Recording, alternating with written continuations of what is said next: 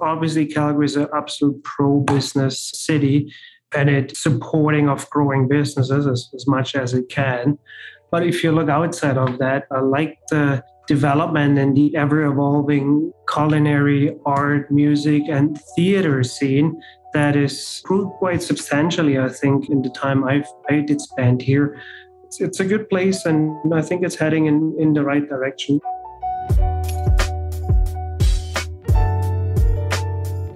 Welcome to the Joe Momo Presents podcast. This is the Calgary Leader Series. Let's start the show.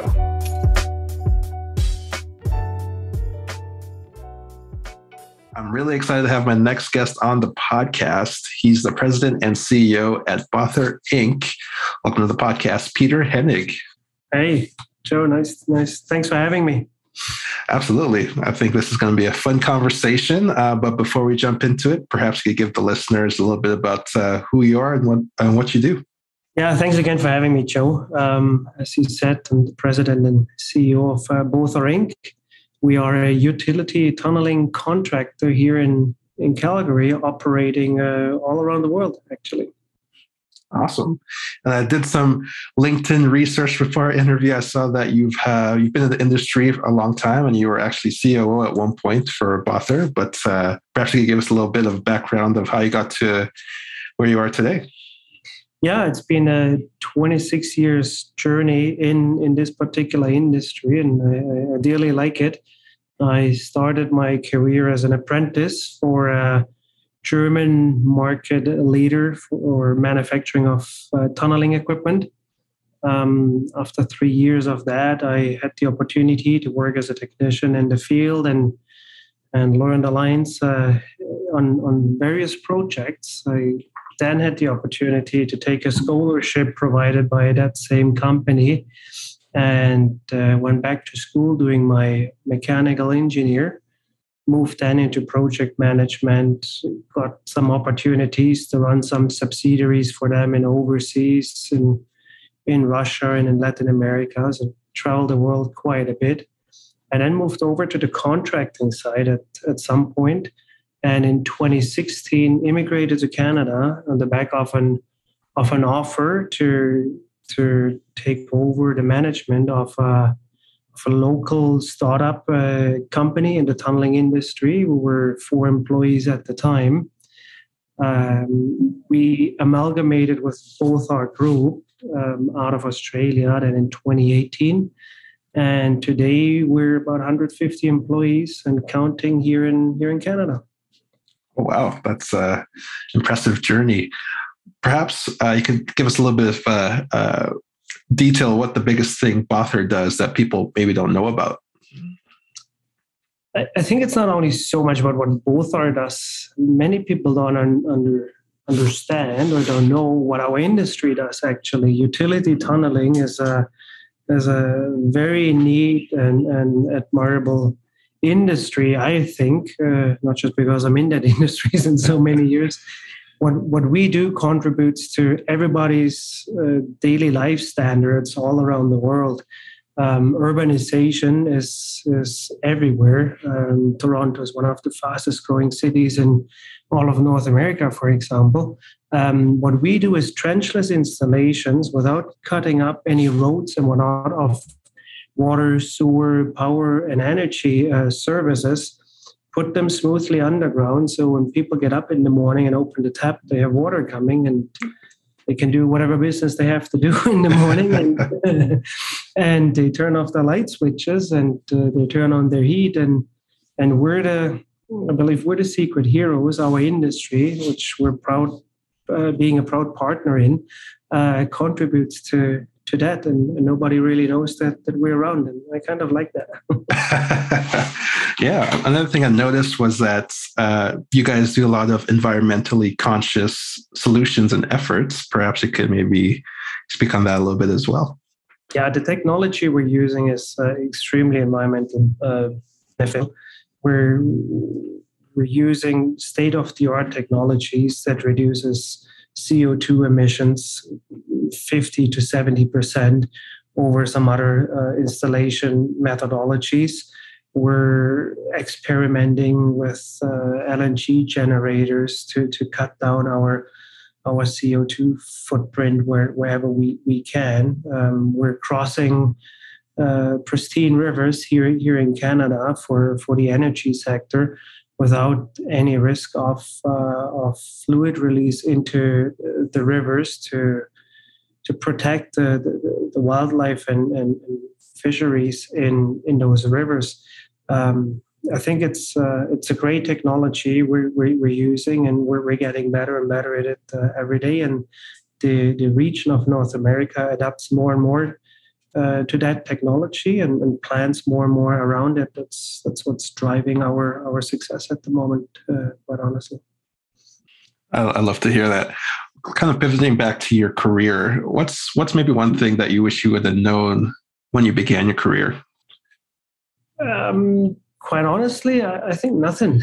I really believe that the journey is the destination, and as we walk along, we learn, we make decisions based on those learnings, sincere decisions. Some are right, some are wrong. If we would know it all, like many people say, I wish I was 20 again, but the knowledge of a 40 or 50-year-old, that doesn't procrastinate with me. I really enjoyed learning every day and making the decisions I made. And as I said, some were right, many were wrong. That's how you learn and improve. And you choose the path at that point in time based on what was in front of you and what you have learned in the past, right? Sounds like you're a constant learner. You have to be, right? Absolutely. Speaking of skill sets, though, what would you say your unique skill that's helped you become successful in your journey and career path? I'm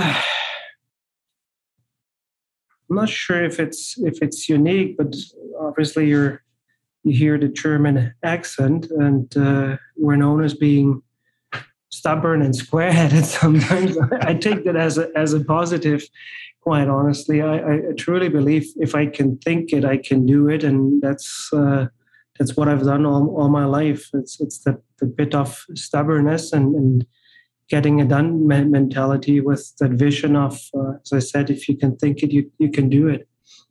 Absolutely. I think you need to have some of that stubbornness to really go after some of your dreams and aspirations. Just having that, if I could think it, I could do it. I love that. It's not just happening. You have to chase it. Yeah. Absolutely. Speaking of success, it could be personal or professional. What does success look like to you? What's the definition of success to you? I think seeing people grow in their roles and the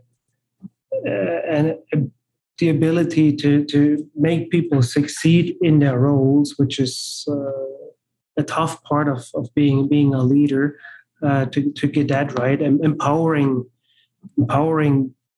people, help them to strive to new heights, and I think that's something really, really fantastic to see. On a personal level, seeing our 6 and 8-year-old and help them to navigate through the challenges of growing up, which seems trivial today, but trying to go back in time, being 6 and 8 again, it's a tough time, right? to learn and get it right, and all those rules you have to follow and whatnot. I think that is a really great success and humbling experience to help people to grow, right? Mm-hmm. Speaking of growth and getting empowered to grow and be your full potential, what's maybe something that you've read or listened to that's really inspired you, or it could even be a good resource that's really helped you along your career path? Well, there's a couple of things. What I read, for example, I read Phil Knight's Shoe Dog. Phil Knight is the founder of Nike. I read his memoirs. It was extremely inspiring to see the same challenges we're fighting. He had to fight to create an empire, very successful global brand, obviously. For example, I read Bad Blood, the story of Theranos and Elizabeth Holmes, and that's the opposite. If you're getting a little too cocky, then you can ruin your life and you can ruin your business, right? So it's good to be aware of all aspects, how to get it right and how not to. What helped me personally is always having people in my life and around me that call me out on my shortfalls. I think in leadership and in life, it's what is needed to learn, to improve. If nobody tells you what you're doing wrong, how would you ever improve? So having people around me that were just sincerely honest, in good and in bad, is important and has been helpful to me. Awesome. It sounds like keeping a close group of people that are able to shoot it to you straight helps you keep honest in your endeavors. I think I'll try to create that environment also at the workplace, and that's not always easy. If you're the CEO, people are always afraid to speak up. I always try to encourage that. It doesn't matter which chair I'm sitting on. Just tell me if you think I'm wrong, right? Mm-hmm. Absolutely. Speaking of what you're seeing as CEO, or it could just, again, it could be personal, but what's maybe something that you're most curious about right now? Well, I'm most curious right now. I think we're in a very strange place right now here on this planet. We have a war in the heart of Europe, just coming out of a pandemic. Hopefully we've seen the end of it. The supply chain is a nightmare around the world. Shelves are empty in some places. I'm really curious to see how this plays out while we all pretend to live a normal life, right? It's a strange place right now, and I'm really curious to see how it all shakes up at the end. No, absolutely. We're still trying to figure out that new normal, and with everything going on with the world, it seems very chaotic, but just trying to make it through. Yeah, it is. It is a tough place at the moment. It's right. Speaking of challenges, you had mentioned when we were talking about the books you've read with Phil Knight, Shoe Dog, and some of the challenges he went through when building his company. Perhaps maybe you could share one big challenge, or it could even be failure, although I like to call failures learning experiences, but maybe it was one big challenge, and what did you learn from it? In leadership, we probably fail every day, I would think. You never get it right. You always have somebody who is disappointed, who's not happy with the decision you made. Learning to live with that disappointment and that failure is something you have to in a leadership role. On a personal level, I think we all carry our luggage or baggage, or however you say it in English. However, at some point you have to deal with it. If you don't, you start hurting people. And I think I had to learn that the hard way. I'm divorced twice, and not being proud of that. I'm sure I had my fair share in that. Learning from that and starting to tackling your demons and work away on your baggage is important. And I think proud today that I've done that and managed to get a handle on all those aspects. Hmm. Yeah, I always hear that resiliency is a huge component of being a leader, and in business, just being able to move forward past challenges and just keep moving on and not giving up. So I appreciate you sharing that. I'd love to ask you this next question, just because you had mentioned you immigrated to Canada, and it would be interesting to get your perspective. But how has Calgary changed from when you first started to now? Well, as I said, I came to Canada in 2016. May 2016, so just when the window was over. So I had no clue what's going to happen 9 months later, but I experienced that. Calgary has been great to me. It is a fantastic place, being a newcomer to Canada. Even though I'm not a mountain guy, I'm not skiing, I'm not hiking, I'm an ocean guy, but Calgary has been really fantastic to be here, and I'm proud to call it my home and a city I lived in. It has changed quite significantly, I would think. Obviously, Calgary is an absolute pro-business city, and it's supporting of growing businesses as much as it can. But if you look outside of that, I like the development and the ever-evolving culinary, art, music, and theater scene that grew quite substantially, I think, in the time I did spend here. It's an ever-changing phase of the city. It's growing significantly. No, it's a good place, and I think it's heading in the right direction with its challenges, but we see them everywhere. Absolutely. What's maybe one question that you never get asked that you wish you would be asked? I think a sincere, how are you? I came to realize that here in Canada, people meet each other and everybody loosely uses the phrase, how are you? But do you really want to know? Are you really interested? Somebody really sits down, how are you? How do you feel? What's going on in your life? I think we're all a little too shallow sometimes in those intentional conversations and really care about the other person. How are you? Well, you can imagine what my next question would be. How are you, Peter? How's things? How are you feeling? I'm fantastic. I just come off a week vacation. Awesome. I assume it's at a beach or ocean, because you said you're an ocean type of guy. We went sailing, so you're right. You're darn close. Yeah. We're a sailing family and do it with passion. Yeah. No, that's awesome. Only a few more questions here for you. What's maybe something that you're proud of that we haven't touched on so far in the interview? Well, I'm extremely proud of all the hardworking people here in our company. The last couple of years have been extremely challenging to everybody, to the entire world. Like we don't take any exception in that. Today we're dealing with mental health issues, stress, anxieties, all that, while trying to run a business and grow a company. The stress on the people is immense, trying to figure out how to work from home.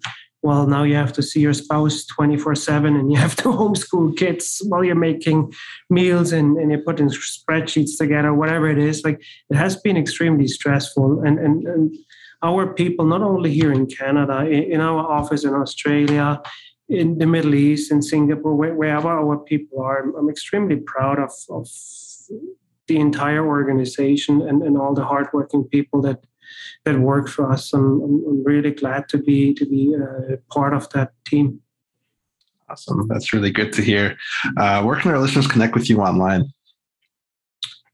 Well, I'm not really a social media guy. I'm not on Facebook or Instagram. You'll find me on LinkedIn or through our webpage on my email. Yeah. Awesome. Well, it's been a pleasure having you on the podcast, Peter. I hope you enjoyed your time here with us as well. I'm sure the listeners have, but it's been a pleasure. No, it's been really fun. Thanks for having me, Joe. That was amazing. Awesome. And I'd love to end the interview with one last question. And since it's a leadership podcast, my last question to you, Peter, is what does being a leader or leadership mean to you? Well, I think it's the toughest job I ever had, quite honestly. It's a daily challenge to get it right all the time. But it's by far the best job I ever had, supporting the growth of our people, dealing with our clients in good and bad, challenging myself and challenging the organization every day, again and again, to do the right thing. makes me getting up every morning, and I love it. Hi, I'm Peter Hennig, and you're listening to Joe Momo Presents.